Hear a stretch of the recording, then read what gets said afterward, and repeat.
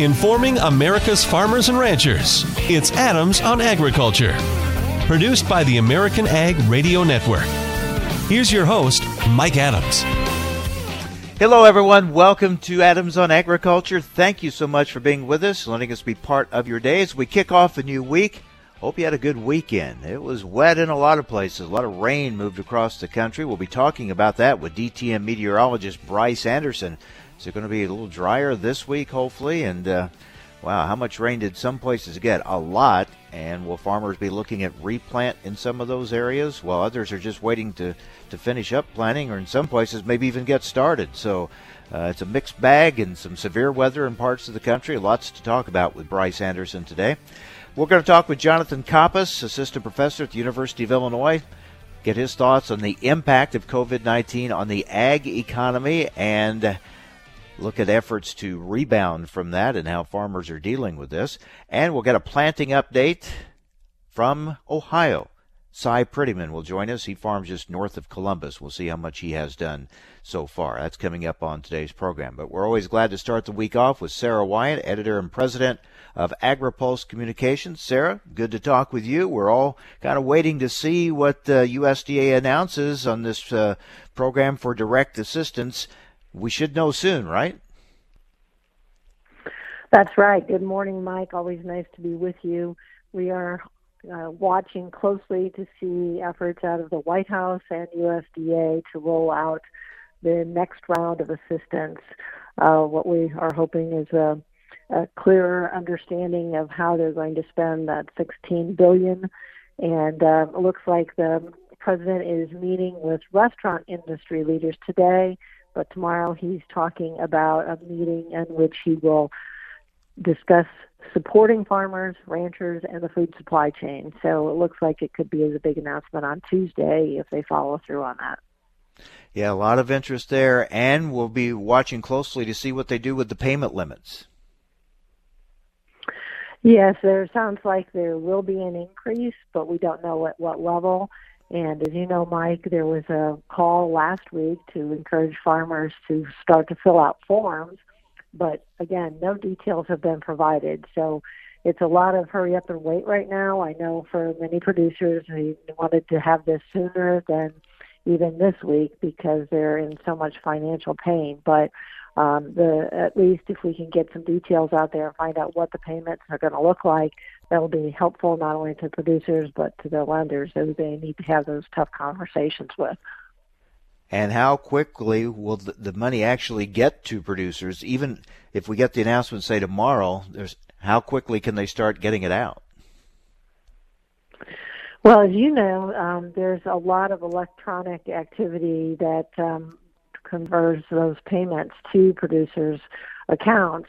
And so for those who have already been eligible for payments in the past, I think the money can move pretty quickly. But what is expected is that there will be payments, for the livestock industry and for certainly cow producers, pork producers. And so those folks that have not been eligible for payments in the past, it may take a while. And so that's again, another one of those big questions that it'll be interesting to see how they roll out these details.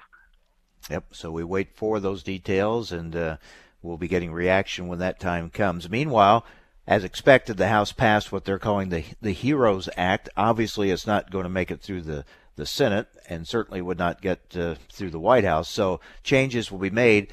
Got two questions here.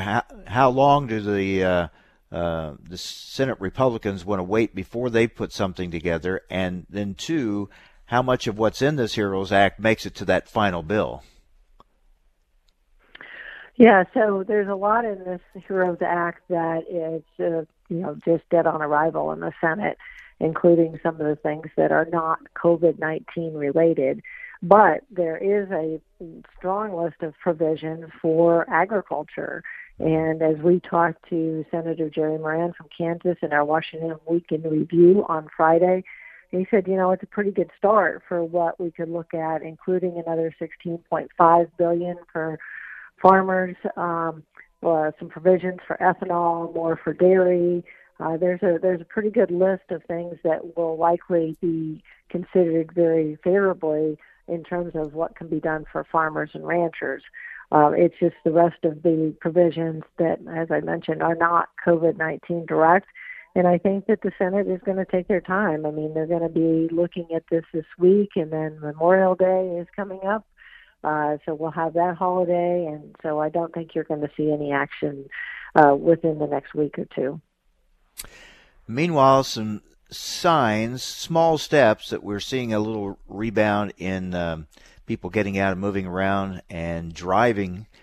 So that gives a little more hope to the ethanol industry, although they still need the assistance that you just talked about in this package.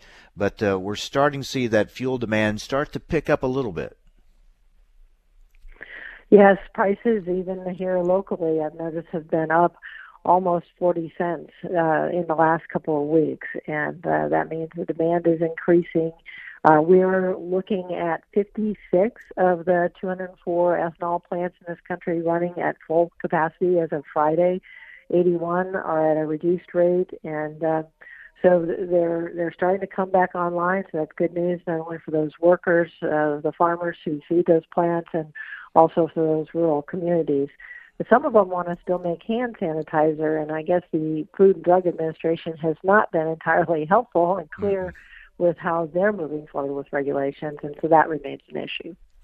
Which is very frustrating. Obviously, there's a huge demand for that product, and here you have plants able to provide the material for it, the products that are needed, and you got to fight through the bureaucratic red tape.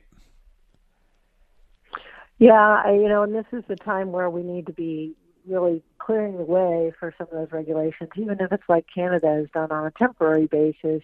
Let's make it possible for those folks to go back to work. And that hasn't seemed to happen here at this level yet. And, of course, we keep watching the meat packing situation. Plants open, not all at full strength or at the same speed they were, and just this huge backlog of animals to work through. Yes, there's still going to be a lot of animals euthanized, unfortunately, especially for some of these pork producers. But there's also a lot of concern still about the workers coming back. You might have seen, Mike, that we wrote about a letter from Ranking Member Debbie Stabenow from the Senate Ag Committee to Secretary Perdue, along with 29 other senators, saying that they want to have comprehensive testing for any of those workers to go back into the plants. And that was not mandated in the federal guidance. And so there's still a lot of concerns about if the plants have done everything they possibly can to make sure the workers feel safe going back. So you need to stay tuned and keep watching that aspect as well. Yeah, a lot to watch for this week. And right at the top of that list, we'll be watching what the White House and USDA announces on this assistance plan. All right. As always, Sarah, thank you very much, and we'll talk next week. Thank you, Mike. Take care. You too. Sarah Wyant, editor, president of AgriPulse Communications. Lots of weather news to talk about with DTN meteorologist Bryce Anderson. We're going to dry out some this week after the heavy rains over the weekend in many parts of the country. We'll talk about it next on AOA.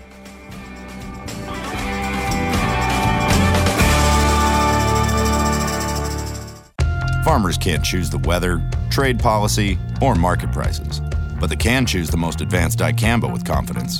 Ingenia herbicide has the lowest volatility of all dicamba salts for more successful on-target applications, and it's straight from the dicamba experts, BASF. So make the confident choice for your soybean crop. Talk to your BASF rep or authorized retailer. Ingenia herbicide is a U.S. EPA restricted use pesticide. Additional state restrictions may apply. Always read and follow label directions. Information America's farmers and ranchers need to know.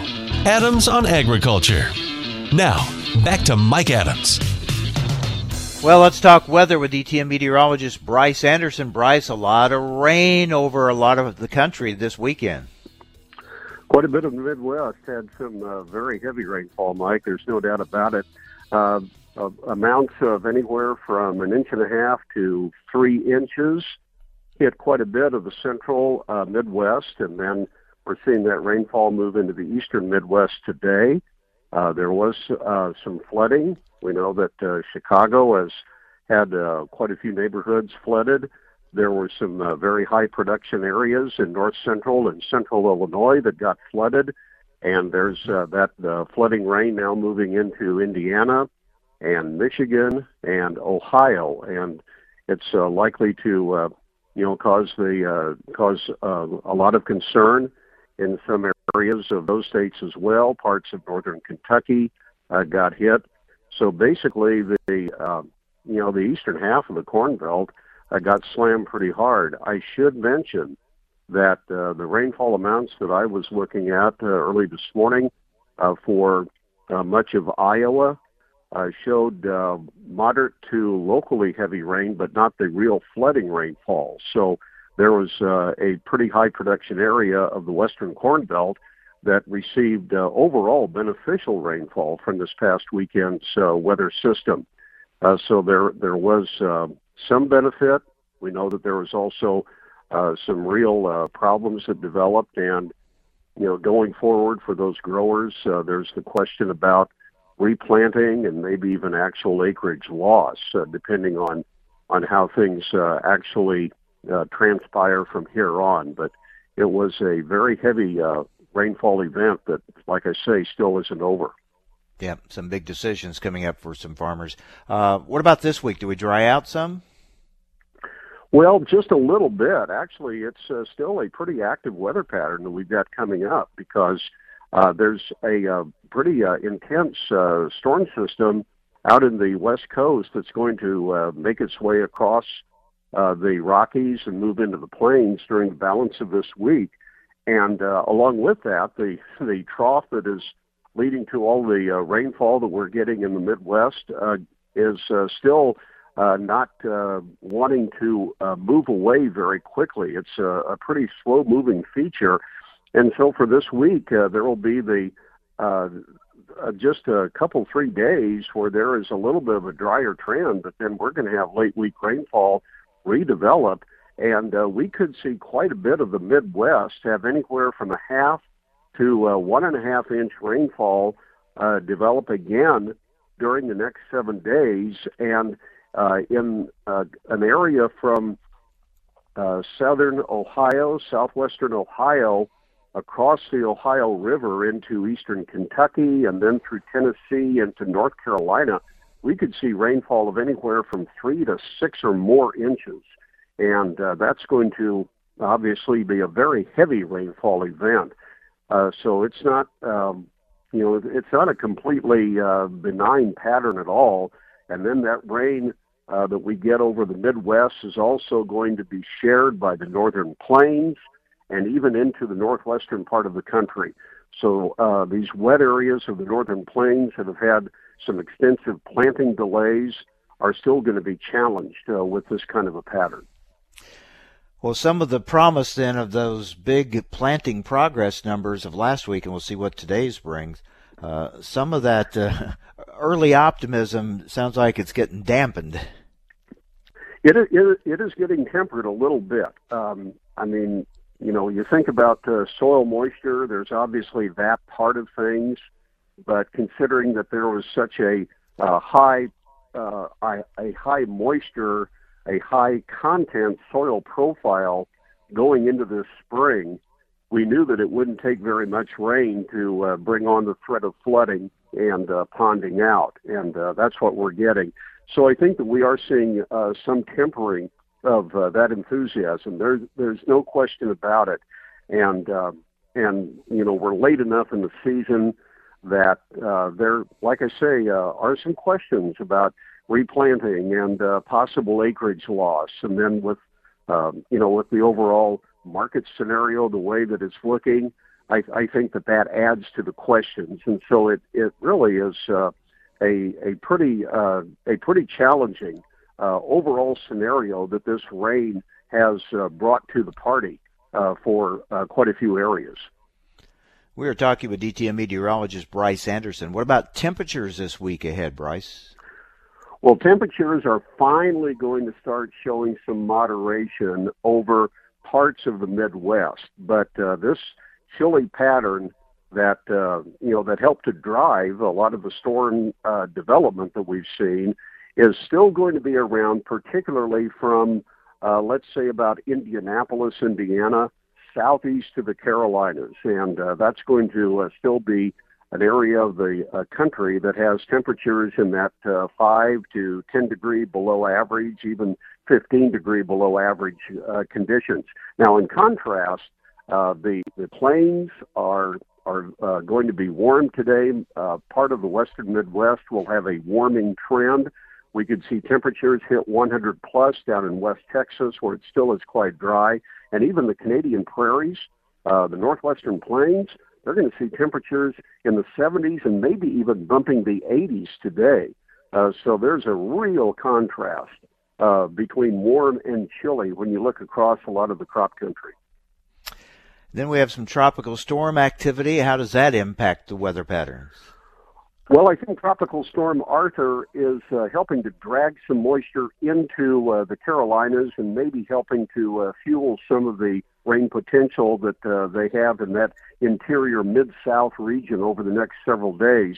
It does not appear that Arthur has caused a great deal of impact in terms of strong winds in the major crop areas, but with that storm still kind of spinning around, the potential for rainfall is, of course, quite high. And it's going to be kind of a slow feature to completely leave the mainland U.S. in terms of its impact. It doesn't look like we're going to see it actually make landfall, but it still is going to be a presence off the coast for another couple days. All right, let's take a look at South America. What's going on there weather-wise? A real mixed round of rainfall for Brazil this week. Mato Grosso, Goiás are going to have only light rains. I don't know how they're going to get along when it comes to crop moisture for their safrinha corn crop. And southern Brazil, from Paraná south, will have heavy rains. So there may be some benefit for that second corn crop in Paraná and in Mato Grosso do Sul. And farther to the south, Argentina may pick up some rainfall, but I don't think they're going to have enough to recharge some of the river systems. The Paraná River in particular has been very low in its water level, and that's led to some cutbacks in how heavy the river transport loads can be, and it's actually hurt the Argentina export effort because of that. Russia and Europe? A little bit of a variable situation. Parts of the Black Sea region, Ukraine and western Russia, will have some showers this week. There is a drier trend in Siberia, which is more of a new land sweep region. And then in Europe, we'll see some light rains. There's a little bit of concern about some dryness in parts of southeastern Europe, but not a great deal at this point. I think that the crop moisture supply in Europe and in the Black Sea region is adequate at this point, especially quite a bit improved from how dry it had been earlier in the springtime for both the wheat crop and for row crops in those various parts of the world. And finally, Bryce, we talked about the weather for here in the U.S. this week ahead. What about your longer range forecast, end of May into June? Well, I think that we're looking at a pretty seasonal round of temperatures over most of the Midwest. The plains could have an above normal trend, and that is going to be kind of reflective of a very warm and drier pattern out of the southwestern U.S., making its way farther eastward into the southwestern plains especially. And precipitation is still looking pretty seasonal to maybe even above normal in the northern Midwest especially, and then seasonal over the balance of the Midwest. At this point, June does not look like a real stressful month over the central part of the country, but I do think that we're going to see a drier trend and warmer conditions from the southwestern plains on west. And the western part of the U.S. is looking quite dry as we go through the summer. All right, Bryce, very good. Thanks for the update. We'll talk again next week. Great to talk to you, Mike. Thanks. Take care. DTN meteorologist Bryce Anderson. Up next, we'll talk about the ag economy with Jonathan Coppess from the University of Illinois here on AOA. Revitec fungicide from BASF has been specifically developed for the selective soybean grower who doesn't compromise. If you think good is good enough, if you're okay with just achieving rather than overachieving, if average is your goal, this is not the fungicide for you. Revitec fungicide. Brand new chemistry. 3 no-excuse modes of action. 0 modes of compromise. Sounds like the fungicide for you. Revitec fungicide from BASF. That's smart. Always read and follow label directions.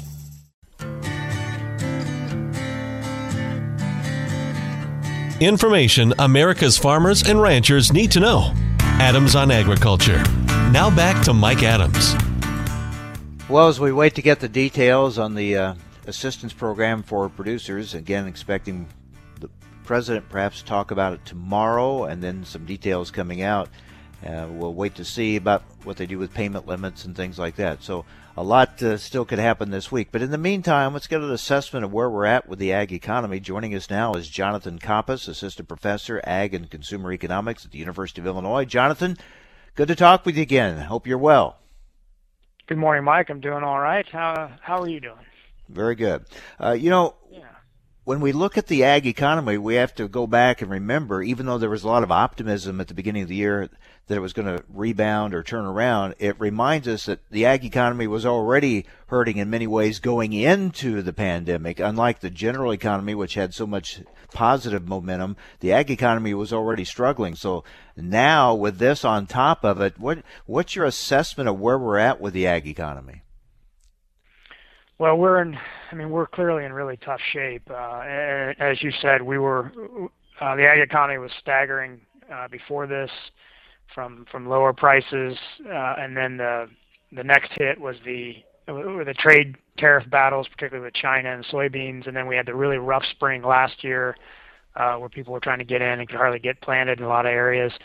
And I don't know how your weekend weather looked, but we got a whole bunch of rain again this weekend here, so we're looking at another wet spring already in late May, mid-May. So the ag economy had struggled, and then, like you said, this pandemic has just really upended things even further. We look at last year, and MFP payments helped a lot of producers get through last year. Do we think there's enough government assistance coming as we wait for details probably this week on more? But is it going to take more government assistance to get farmers and ranchers through this year? Yeah, well, I think we are, like you said, we're waiting on an announcement of what we think to be about $3.9 billion in additional payments. Most of what we're looking at, and with Gary Schnicke and Nick Paulson, we've been trying to figure out what this might look like. We expect, a pretty significant amount of federal assistance going out to the farmers that will help. One of the things we're concerned about is this sort of almost like a sugar high, that you get too much in payments, and it doesn't allow for the adjustments like around cash rent and some other things. And so there's a really tough balance there, and I think there's a lot of wisdom and maybe even just sort of waiting to see kind of how the economy responds, what the planting season looks like, what the growing season looks like. We usually kind of follow up with payments and not try to get ahead of things with payments. So many factors here. Of course, the big one is getting the economy back open and going. I mean, we're seeing signs of that happening slowly, and it looks like in many cases it's just going to happen without the okay to happen. It's just going to go ahead and start going, but it's going to take time, obviously. Yeah, it is. I mean, there's I sort of, you wake up in the morning and kind of grasp for optimism, and I, like all of us, I sincerely hope we can get through this, that we've held down this curve enough. But I'm also, I'm concerned that we don't have, like everybody, we don't have bounce back, that all this effort doesn't go to waste because somebody messes up or it's a virus that we can't really control. And so there's this, we're reaching for optimism, but I think that we still have a long way to go before we're out of this woods. Talking with Jonathan Coppess from the University of Illinois. So, Jonathan, a lot of focus on the meat packing industry and what's going on there. I mean, higher prices for consumers, packers making more, but the producer not seeing higher prices. This is a real issue that is really hit hard in agriculture. Yeah, I mean, it's heart-wrenching, these stories of what some of these producers are having to go through with euthanizing animals. It's frustrating to know that on one end we've got farmers that have to kill animals, and on the other end we got people waiting in massive food lines to get food. And it's one of those things where, we're in I know it's an unprecedented matter, but there's frustration about how we've responded, how USDA has been stepping in or not stepping in enough and trying to get, some of these things bridged or fixed. And you come back to this and we're in a crisis. You kind of think of triage efforts, and really this first level should have been just an overwhelming focus on the supply chain, on food production, food distribution, the needs of people out of jobs and kids that need to eat, and really focusing in on that. These meat packing plants then on top of it, again, is another one of these things that, knowing the situation in many of those places, that a little bit of foresight, a little bit of trying to reasonably see what might be coming, maybe could have helped. And it just is a frustrating stretch right now. Yeah, I think that's an area. I think two areas: the packing plants and nursing homes. I think when this is over and we're looking back, lessons to be learned. We probably didn't focus enough on the most vulnerable areas. It seems like the focus was shutting everything else down, and we kind of missed on some of those areas that were the greatest risk.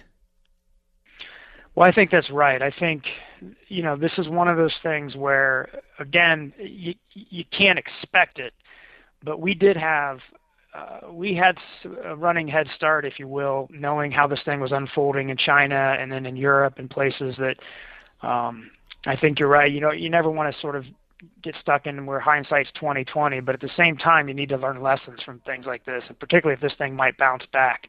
And if we got to deal with this again in the fall or the winter, I'm hoping that they're putting their plans in place and we're learning some lessons out of this to say, here are the things we got to stage this up. We got to work through this because this is just, it's tough beyond tough. I mean, I can't, like I said, it's just a gut punch that some of these farmers have to go through, euthanizing animals and, the hunger and the need that's out there. So looking forward, do you see, I think there are going to be a lot of changes in a lot of business models and systems. Do you see big changes coming in agriculture, in the food supply chain and things like that? Mike, I think that is a great and that is a big and fundamentally important question. I don't know. I mean, I think that's the kind of thing we need to be having a very open and very honest and sometimes, a tough conversation about. We have a concentration in these industries. We have just a few plants that are responsible for such large production. How is it that we manage if these things, like if this one comes back or we see another one in the future? And again, the struggles that some of the workers go through, the way these things can turn into a hot spot, the need for the kind of protective measures that people have. And, it isn't just about opening a plant or forcing a plant open. We're talking about people's lives, their health, the health of their families and the people around them in the communities. And so I would hope that, you come through this kind of crisis, that it does really push people to think more forward ahead, more thoroughly about what these things should look like and how we might make adjustments to be more resilient and more responsive should we run into another problem. Really hard, not knowing what government assistance is going to be completely. Hard to project farm income this year, isn't it? I think back the USDA Outlook Conference earlier this year seems like a million years ago, and so much of what was projected really out the window because of what we're going through. Yeah, no, that's right. We are in a realm of uncertainty here, right, that we just do not know. Like I said, we're sitting here watching it rain a lot, and that's going to impact the planting season again. We don't know where the Chinese market's going to go, what the international markets are going to look like. So there is just a massive amount of uncertainty. And, I think we're struggling to try to put together what that budget scenario looks like.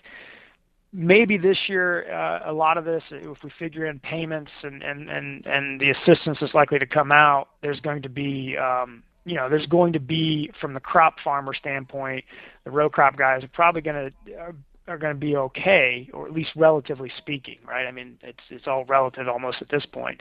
But we're really also looking at 2021 and down the road. If we have an oversupply situation and further depressed prices, if we've got cash rents that are held up around payments and we're not making the adjustments around that, there's a concern about what that means in the midterm as well. So there's a lot of uncertainty, a lot to be working through, and of course, farmers got a lot to do right now this time of year anyway, trying to get in and get planted. So it's another tough spring, I guess, is one way to think about it. Yeah, you look at last year, it was a tale of two stories. I mean, on the ag economy, without MFP payments and with MFP payments, two different stories. Could be the same this year, government assistance or not government assistance. If you didn't have it, or how much do you get, makes the difference in how the year turns out, probably, for many. No, I think that's absolutely right. That those payments are going to make a big difference, and they have made a big difference. And the challenge then is, how to make sure that the payments are fair, are as tailored to losses as possible, and making sure that we're thinking about not just 2020 and not just getting through the next couple months, but really what it means to manage into 2021 and 2022, because those could be some challenging years as well. As we've seen far too often, these farm economic issues are not short run. They will last many seasons. That's right. So these details are very important that they're being worked on. Jonathan, good to talk with you. Take care. Thank you very much. Thank you, Mike. Take care. Jonathan Coppess, Assistant Professor, Ag and Consumer Economics, University of Illinois. Well, we'll get a planting update next from the state of Ohio. How much does that area have done, and how much rain did they get or will get this week? We'll talk about it next on AOA. Thanks for listening to Adams on Agriculture, produced by the American Ag Network. For farm and ranch information you can depend on and the sources you can trust. Adams on Agriculture and the American Ag Network.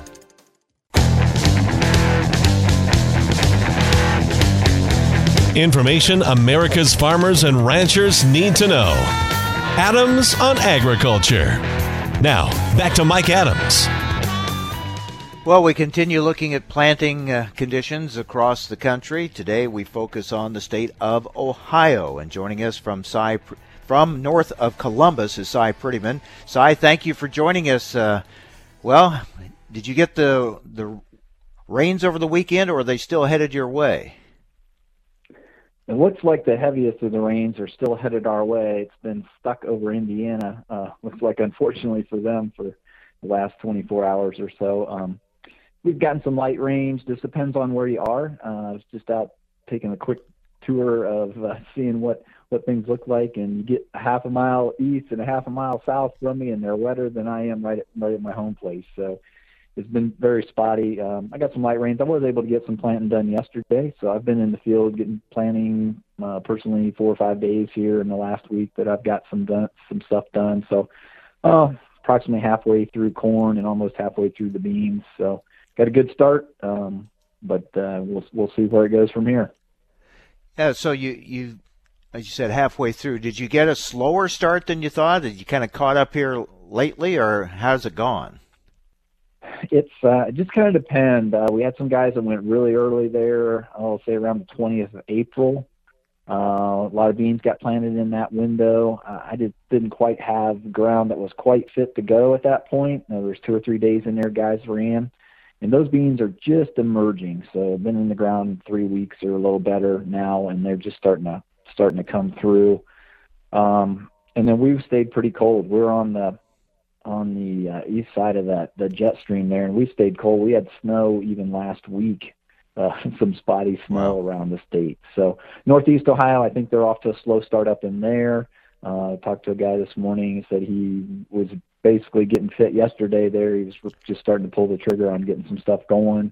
As I talked to some guys in the southwestern part of the state, far south now along the river, they had been wet most of the spring, and I don't know if they got started there some last week or not. In our area, it's a mixed bag of guys that have pushed along pretty good and are, on the back half of getting finished up, and we've got guys that are just getting started here in the last week or so. In Northwest Ohio, which was really wet last year, they stayed dry, and they have planted even through some of those some of that cold weather, and I think some of those guys have gotten finished up there in the far Northwest, which last year they didn't get the opportunity at all to plant. So I guess that's good for them.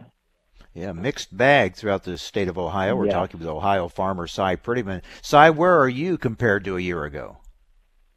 I hadn't started planting a year ago, so I planted my first corn on the Friday before Memorial Day last year, and my first beans, I think the 8th day of June last year. So I'm a lot better than I was last year. Our soil conditions are excellent. Everything that went in just is going in perfectly. We're much drier. So last year where we couldn't stand any rain, at least, if we get a little rain now, it's, it soaks in. We're not ponding and having all the issues we did last year. But this front that's coming through looks like it could give us a 1 to 2 inch or maybe more in some area soaking. So that'll slow things down for a little while. Yeah, if you get what we had here in Illinois over the weekend, it'll really slow you down for a while. Yeah. So when you look at how things have gone this year with the pandemic and everything that's going on, have you had any trouble as far as getting what you needed and, service and things like that? Everything's been good. A lot of the co-ops and dealers here in the area, they shut down, even pulled some people off there early on during the pandemic just to make sure they kept everybody healthy as they came into the spring. So far, we haven't had any issues. They've been able to pull staff back in and get up and rolling and keep us supplied. We were able to get our seed in timely, had all of that on hand, and then as far as and then getting out and getting spraying done, they were a little slow just because of some of the weather. They didn't have a lot of opportunities early on, like getting wheat top dressed and getting some burn down and stuff done. But they've caught back up, and I think most of them are doing well. So knock on wood, we haven't had a big explosion at any of those dealers as far as any sickness and those kind of things, and hopefully we can keep it that way. And I've just kept any extra guys that I bring in for spring help, part-time guys or anything like that. I've just held off and just brought them in, right when we were ready to roll. And knock on wood, it's easy to social distance when we're in our own separate tractors on different sides of the field. So did you have many prevent plant acres in your area last year? And if so, are those coming back into production? Yeah, we had a significant amount last year. I had personally about 500 acres or so that I had that was PP'd last year. And that ground, I've got some of that planted. We put some cover crops on last year. So a lot of cover crops in the area and a lot of guys that have no-tilled into some of those cover crops as I look around the areas I travel around. So, yes, I would say a lot of those acres are coming back online this year, and a lot of them have gotten planted already, so that's a good sign. So more cover crops this year in your area than you've seen in the past? There was, coming out of 2019, definitely more cover crops than we'd seen. And then some guys that even there in the fall that went ahead. A lot of that was summer stuff that went in there late in the summer, early fall, stuff that didn't get planted last spring that had cover crops on it. And then, of course, the traditional cover crop guys that were putting their normal cover crops down in the fall. But definitely as you go throughout Ohio, those are stepping up. And under our current plan with the governor that he's been working with us on a plan to help with water quality up in especially that northwestern part of the state. There's 14 counties up there they did a new program with.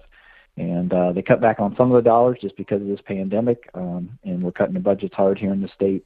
But there's going to be, I think, $50 million going up into that part of the state to help with new practices and cover crops and those sorts of things.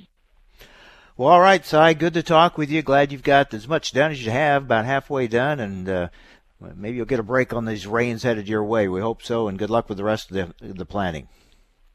All right, thanks, Mike. We'll talk to you soon. Okay, we'll stay in touch. Thank you, Cy. Go Bucks. Cy Prettyman, farmer just north of Columbus, Ohio. Well, that wraps it up for today. Tomorrow we'll take a look at signs of the rebound, perhaps, for the ethanol industry as people are starting to get out and driving a little more. We'll talk about the state of the ethanol industry and what they're hoping for in this assistance package. And meanwhile, we'll hopefully maybe get closer to some details on the USDA assistance package we're expecting this week. All that coming up tomorrow. Join us here on AOA.